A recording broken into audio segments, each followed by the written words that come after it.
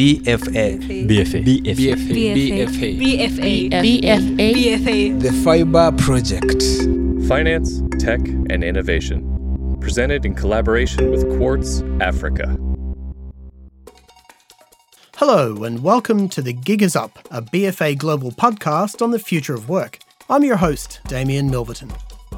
In this series, we're going to take you inside the world of BFA Global's Fiber project, which has been working for the past 4 years to accelerate financial inclusion in emerging markets. We're going to talk to experts in finance, tech and development, explore the day-to-day experience of workers, entrepreneurs and startups in Kenya's capital, Nairobi, and give you a bird's-eye view of how technology is transforming emerging economies and what the rest of the world can learn from them.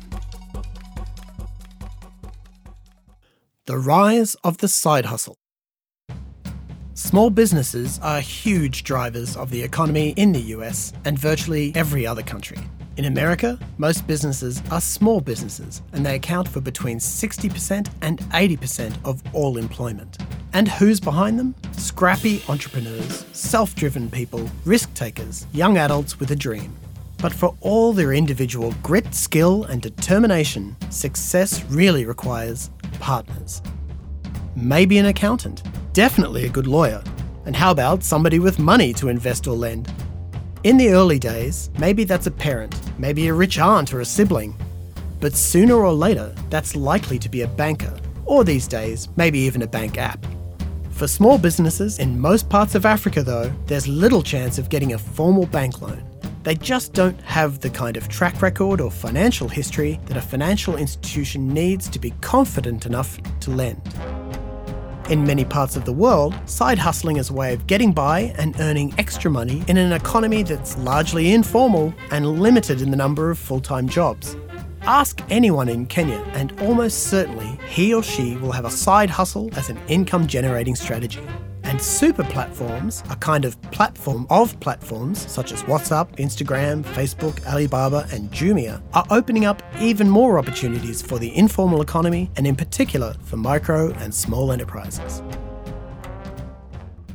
My name is Anne Wanjiku Mbugua and I work at a construction firm. And I also run my own small business where I import clothes for weddings mostly. How I talk to my customers, mostly I start the conversation on Facebook.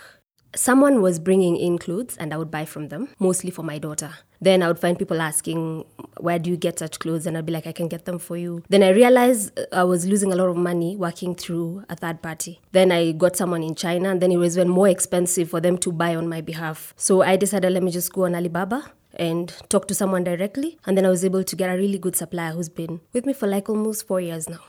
The first order I did was around almost 150,000. I was really scared that I was going to lose the money. Then I asked my husband, I was like, okay, if we lose the money, we lose the money. So when I sent the money, she actually sent the clothes. So I think I got more trusting because the next time now I wasn't all afraid. But nowadays I prefer to use Alibaba itself to do the payment because they hold the payment until you receive the goods. So that's way it's safer than just sending the money directly to someone.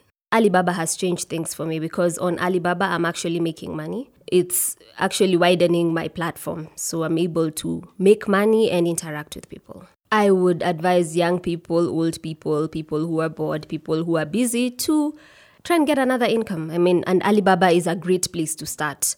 Even if you will not buy from Alibaba, you will get so many ideas, you will get so much input. It's worth the time. Micro and small enterprises, or MSEs, are businesses with less than 10 employees, but they are huge economic drivers. In developed markets, small businesses ride on top of an infrastructure that works. The roads are good, the post office delivers on time, and there are consumer protections. But in Africa, consumer trust in these institutions is still growing. Companies like Jumia can tap into the informal economy because they offer the kind of institutionalized support that MSEs have never had in the past. In our episode on the last mile, we spoke to Juan Seco, Jumia Chief Operating Officer, who explained the idea of Jumia Pay. Here he is again to talk about how Jumia works with MSEs. Jumia is a marketplace, and at core, what we want is to help our sellers to have more opportunities to sell in the markets that we are. So we know we have a lot of our sellers that are SMEs. That's the reality on the ground. The core of the economy in Africa is SMEs and sole entrepreneurs. And these are the guys that are selling on Jumia. What we are doing with Jumia and Jumia Financial Services is working together to see how we can help them grow. The bigger their business on Jumia, the bigger the offering also for our consumers, and it becomes a flywheel effect. When it comes to SME financing, we clearly saw a lack of financial inclusion for our SMEs. They came asking for us all the time, what can we do to help them in terms of financing? And what we realized very quickly is that there's no reason a seller that sells on Jumia that does a very significant business that he shouldn't be able to leverage that same data to access financial inclusion. And we tried talking to banks and legitimizing some of that, and we realized very quickly that we needed to actively be there. And that's what we did with the SME lending. We basically built a platform where sellers can legitimize themselves on Jumia. We come in the middle, we provide this data to the financial institutions that are partnering with us, and they get the data from us. So they know it's true, and they know that a seller that is making X on Jumia can, provide that as a guarantee of cash flows. So when consumers come to Jumia, they know that we have vetted these sellers. They know that we have, rules of operating in the marketplace.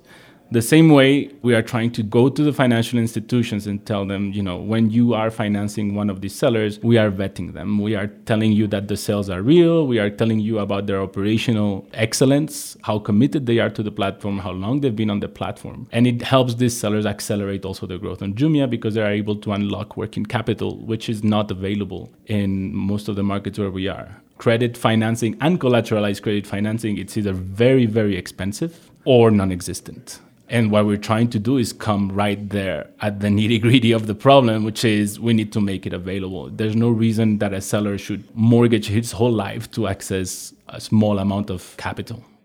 We spoke to a fashion designer with a small workshop space in Nairobi who started his own business because he loves making clothes. When Jimmy was younger, he saw an older tailor working on the street, sewing shirts and cutting patterns. He came across the man many times on his way to his office job, and he eventually asked if he'd teach him what he was doing. He never went back to his formal job. He's ambitious and passionate about his work, and platforms like Facebook provide a way for him to advertise his goods to a much broader market. My name is Kipbichii. I'm the founder of Kotap Nguraik, and I do fashion. I sell my stuff through Jumia and Facebook and Instagram. I got an order from another company and it was a lot of money. So I didn't have that money to start the work. So I had to go to another bank and they needed a lot of documents. At that time I didn't have those documents, so I had to turn down the business. After some time I got an order again. So I decided I'll try another bank. They told me this story is very crucial. I'll go to the manager. So the manager talked to me and told me we can go to your workshop and see if you are saying the truth. So they came and saw everything and told me if you will manage to do the work in time, we'll give you the money, like 250,000, and I did it. We spoke to Miriam Wambui, an HR consultant in Kenya. I actually have seen a lot of transformation with the people that I have interacted with. I have seen people who have gone into side hustles, which they thought were side hustles, and they have completely gone out of employment and they have pursued those. I have one young man, actually not one, but two now, who are into food business. So they joined hands. They thought initially that the biggest problem or challenge they had was funding, and we agreed that funding wasn't the issue. The issue was how do we use the social platforms, like digital platforms, to sell our eggs. We can find eggs, but we don't know how to sell it. They opened a digital platform, so they sell eggs from the village on digital platform, and the people in town are buying those eggs. So recently they then called me and told me, so now we have bought 2 motorbikes. Now we're able to fetch the eggs from the village and bring them to Nairobi. So they're looking to grow that. They'll grow it, they'll buy a pickup. The next time they'll need a truck. So it's doable. BFA Global and its fibre program has honed in on these types of MSEs. Through studies like the Kenya Financial Diaries, as well as their research with a company called Well Told Story, they've mapped out the economics of the informal sector in Kenya. As a result, they're starting to get a good picture of what these businesses need and how internet penetration and platforms change the game. Here's Michelle Hassan, BFA Global Country Manager in the Nairobi office. MSC actually stands for micro and small enterprises, but people define it based on either if number of employees you have and also like the turnover that you might have. So if you have less than 1 or 2 employees, then you're considered micro. And then if you have between 3 to 5 employees, you're considering like small enterprises. I think the informal sector in Africa is about 70%. A lot of businesses are small and they're not registered with the government.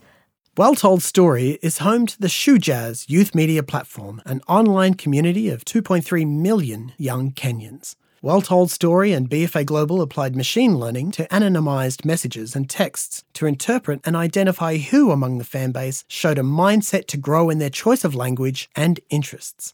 By predicting youths who could be high-potential hustlers, Well Told Story could offer the kinds of services and loans that entrepreneurial youths need to pursue their desire to grow. So Well Told Story are comic book. So every time they run their comic book, they have an engagement and say, oh, if you want to talk, text a number, and then they interact. So based on that interaction, they're able to get a lot of data points from different people. And especially because a lot of the young people call themselves hustlers, they wanted to find out, is there a way we can be able to highlight and say, this is a hustler, but also this person is likely to succeed in businesses. So they are actually in the trajectory of growing.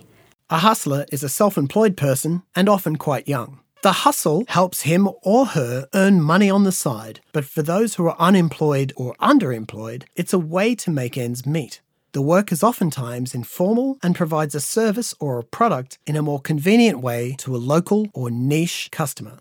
BFA has been working in the MSME sector in Kenya for a while now.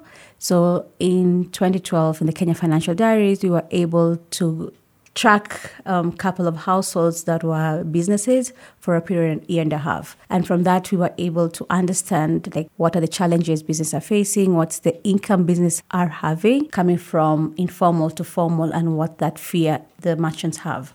Last year, 2 years ago, we decided let's dig deeper into the fiber program to better understand the merchant ecosystem within Kenya. So we interviewed a few merchants in 3 informal sites in Kenya to understand what are the challenges. And this was interesting because we were able to understand what the life cycle of a shop is. To start a business, you've got to be a hustler. And the first rule of hustling is get the money. Once they start growing, they borrow money from either savings group or friends, and we see them growing to a bigger shop. Friends, family, a fool and his money, it doesn't matter. You're a business owner and you've got things to do and people to see. Hello. But first, you've got startup costs. You need products to sell. You need equipment to make things. And your office, it's got to look nice. Not so big, but at least $200. Then they're able to create this shop. Then now that they see they're doing well, they want to expand. So it's at this phase that we saw a challenge. This is a point where either a business thrives or a business fails. The second rule is you got to spend money to make money.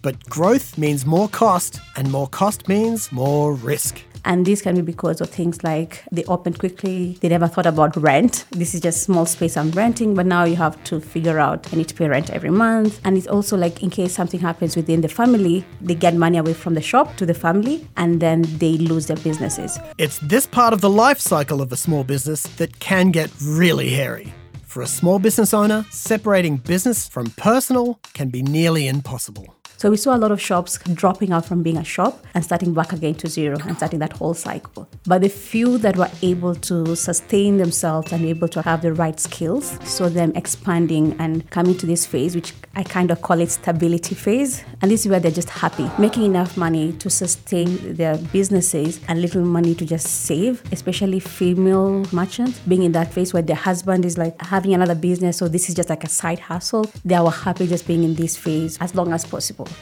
Okay, so not every hustler needs to own the block.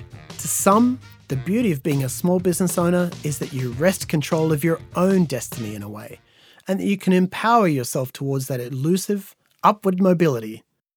As they say, fortune favours the bold. One of Fiber's goals was to find ways to help these dreamers have the opportunity to take their shot. But we also saw a few people who are very entrepreneurial because now they wanted access more money and they know the only way to be able to access money, then they need to actually expand is through a bank. So they'll start keeping records, having employees so that they're able to actually grow. So from that just life cycle of a shop, we kept on seeing different needs and different financial needs for the shop owners. We visited one of the hustlers who is an active member on the Facebook group that Well Told Story has created for young entrepreneurs to share ideas and resources. He has a small one-room shop on the outskirts of Nairobi where he runs several businesses. Hello. My name is Simon and I'm a businessman and entrepreneur. I was employed, white-collar job. I decided to start up my own business and it was a challenging, but I had a passion in photography. I saved my money that I worked for in the white-collar job, like 200 every day. And then in a year, I took a loan. I bought some machines. So I decided to start the shop because I saw there was need to have a cyber. People were going a long distance to photocopy, to print. I do marketing through Facebook and WhatsApp. I post the information that has details of what I do. I send to my clients. It is very effective because before they come to the shop, they ask and then they get to know if I have the services they want. I love to expand my business, maybe to get new cameras, advance my machines, but that would cost me because I need funds or to do some saving, so that I may reach that goal. When you request for a loan in a bank, you have to have people who will sign in for you so that they may support that loan, so that you may get the loan. That was also a challenge. Here's Sokowatch CEO Daniel Yu again. His company's been focusing on ways to give access to credit to these micro businesses. Right now, informal merchants are really limited by their working capital. And so as a result, their ability to buy and stock goods is really capped by how much value they've invested in the goods on the shelf. And the real challenge is that with these informal businesses, there really isn't much of a distinction between business finance and between personal finance. So what you find is that when shopkeepers have an emergency, they need to pay for a hospital bill, or maybe they need to pay school tuition, they actually end up taking money from the business, from the value of these goods, and then putting that into that emergency situation. What happens then can often be this negative cycle where a shopkeeper has taken money out from the goods that would otherwise be sitting on the shelf, and now their shelves get more and more empty. And so they end up with fewer and fewer customers coming and buying goods from them, which just reinforces that cycle of needing to take more and more money out of the business until eventually the shop has to close down. And really with Sokowatch, what we aim to do is provide the opposite incentive, whereby we now allow merchants to stock their shelves even more than they were able to do before. And through that line of credit, they're now stocking more, which is bringing more customers, more traffic to their store, allowing them to get a higher turnover of goods, then reinvest more into their working capital, into stocking their shelves and growing their businesses, and ultimately getting them out of any type of cycle that would lead to the close of the business. Through working with Sokowatch, we've been able to reduce costs. For merchants, on average, we reduce the cost of sourcing goods by about 15% for the shopkeeper. And on top of that, we've given them the financial freedom to grow their business. On average, what that allows a merchant to do after paying their overheads is, instead of taking home $3 to $5 a day, getting that more than doubled up to closer to $10 a day. And for us, if we're able to unlock the potential within the ecosystem and help merchants who didn't have any access to formal services, didn't have any access to finances before that grow, then that's the difference between a community who is paying more for their rice right now than what U.S. citizens pay for their rice going to grocery stores in the U.S., and actually bringing it to a level of affordability that allows them to improve the quality of their life. MSEs are largely small and informal businesses, mostly physical, in-person shops. And as small mom-and-pop shops, they struggle to manage the day-to-day of getting customers, keeping shelves stocked, and managing their cash flows. Now they're also going online to digital platforms to find cheaper products, to restock their shelves faster, and to access business credit that wasn't available to them before. But for many, the digital platforms and products are a lot to learn, and there are new risks. BFA Global's work with Fibre focused on these MSE owners. Here's Ash Amin, Principal Data Scientist on the project, talking more about his work and financial inclusion. Micro and small enterprises do have difficulty accessing credit within the communities that they operate in, and one could think of them as a missing middle in terms of a credit gap. So as a practitioner, this is certainly one of the things that is very frustrating, almost infuriating, because you see this clear demand. Folks will put it at almost close to $1 trillion, depending on how you're counting, and there are almost 100 million institutions that could benefit from this kind of funding. Now, one of the reasons that this really doesn't seem to happen well is because financial institutions at the end of the day have to provide risk-adjusted credit. They're looking for risk-adjusted rewards. And the reality is that a lot of these micro enterprises are risky. And not a lot of it is because of the micro entrepreneur themselves. Part of it could be, right? It's the first time doing it. It's a business they haven't engaged in before. But just by the very nature of it being a business, as we know, 50% of startups will fail in their first year. The numbers are not as acute for micro enterprises, but there was a recent World Bank paper, for example, that said up to 25-30% of small businesses will fail in the first few years. It's not just also a matter of the internal riskiness, but it's also the question of servicing these loans, right? So let's take an assumption where a business requires $1,000, micro enterprise, and you have a large industry requiring $1 million.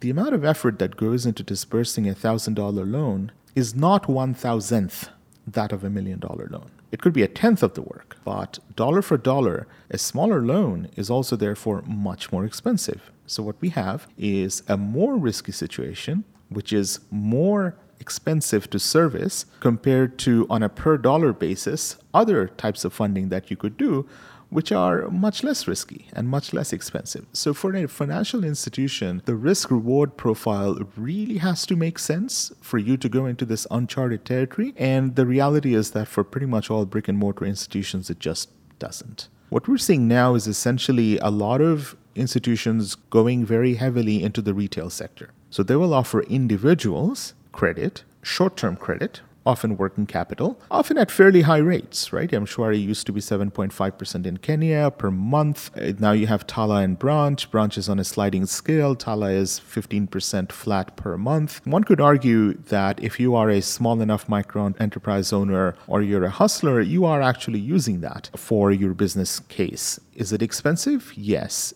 Is it very expensive? Yes, it is very expensive. However, it is also providing credit in a situation which otherwise just did not exist. You also have some other interesting and innovative approaches that are coming out of Kenya again, for example, where KCB has pushed this product called Jaza Duka. It is to the Duka owners. Dukas are the small shops where by combining digital lending with data analytics and partnering with the MasterCard Worldwide initiatives, they are able to actually open up credit to a whole segment of micro entrepreneurs that it was not possible before. So we are seeing some pushing of the envelope, but there's a long way to go when it comes to actually serving the micro enterprises. And it's not entirely clear if digital credit itself is sufficient or some of these other structural cost barriers and risk barriers also need to be addressed. So from an MSE perspective, perhaps one advantage is that, say, 10 years ago, my options were pretty much the same as they had been for decades. Today, there is perhaps a new digitalized option along those lines, but the basis on which they operate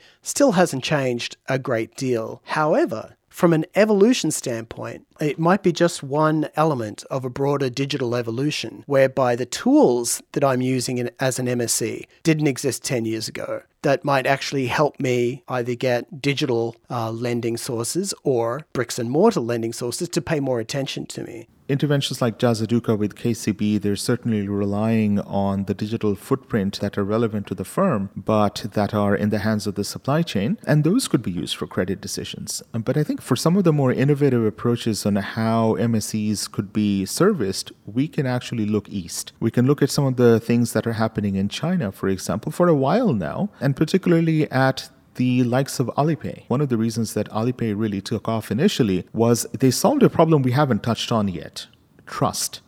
We talked about capability, we talked about financing and all of that, but at the end of the day, I need to know that when I sell you something, you are going to pay me back. If we live in the same neighborhood, fool me once, but the second time I'm not going to make the same mistake. But if you live in a different state, and you are supplying many people only once, it becomes a very big problem. So what Alipay basically did was they collected the payment first from the buyer, held it in escrow. When the goods or services were delivered by the supplier and the buyer confirmed that it had been done, the funding from the escrow was released.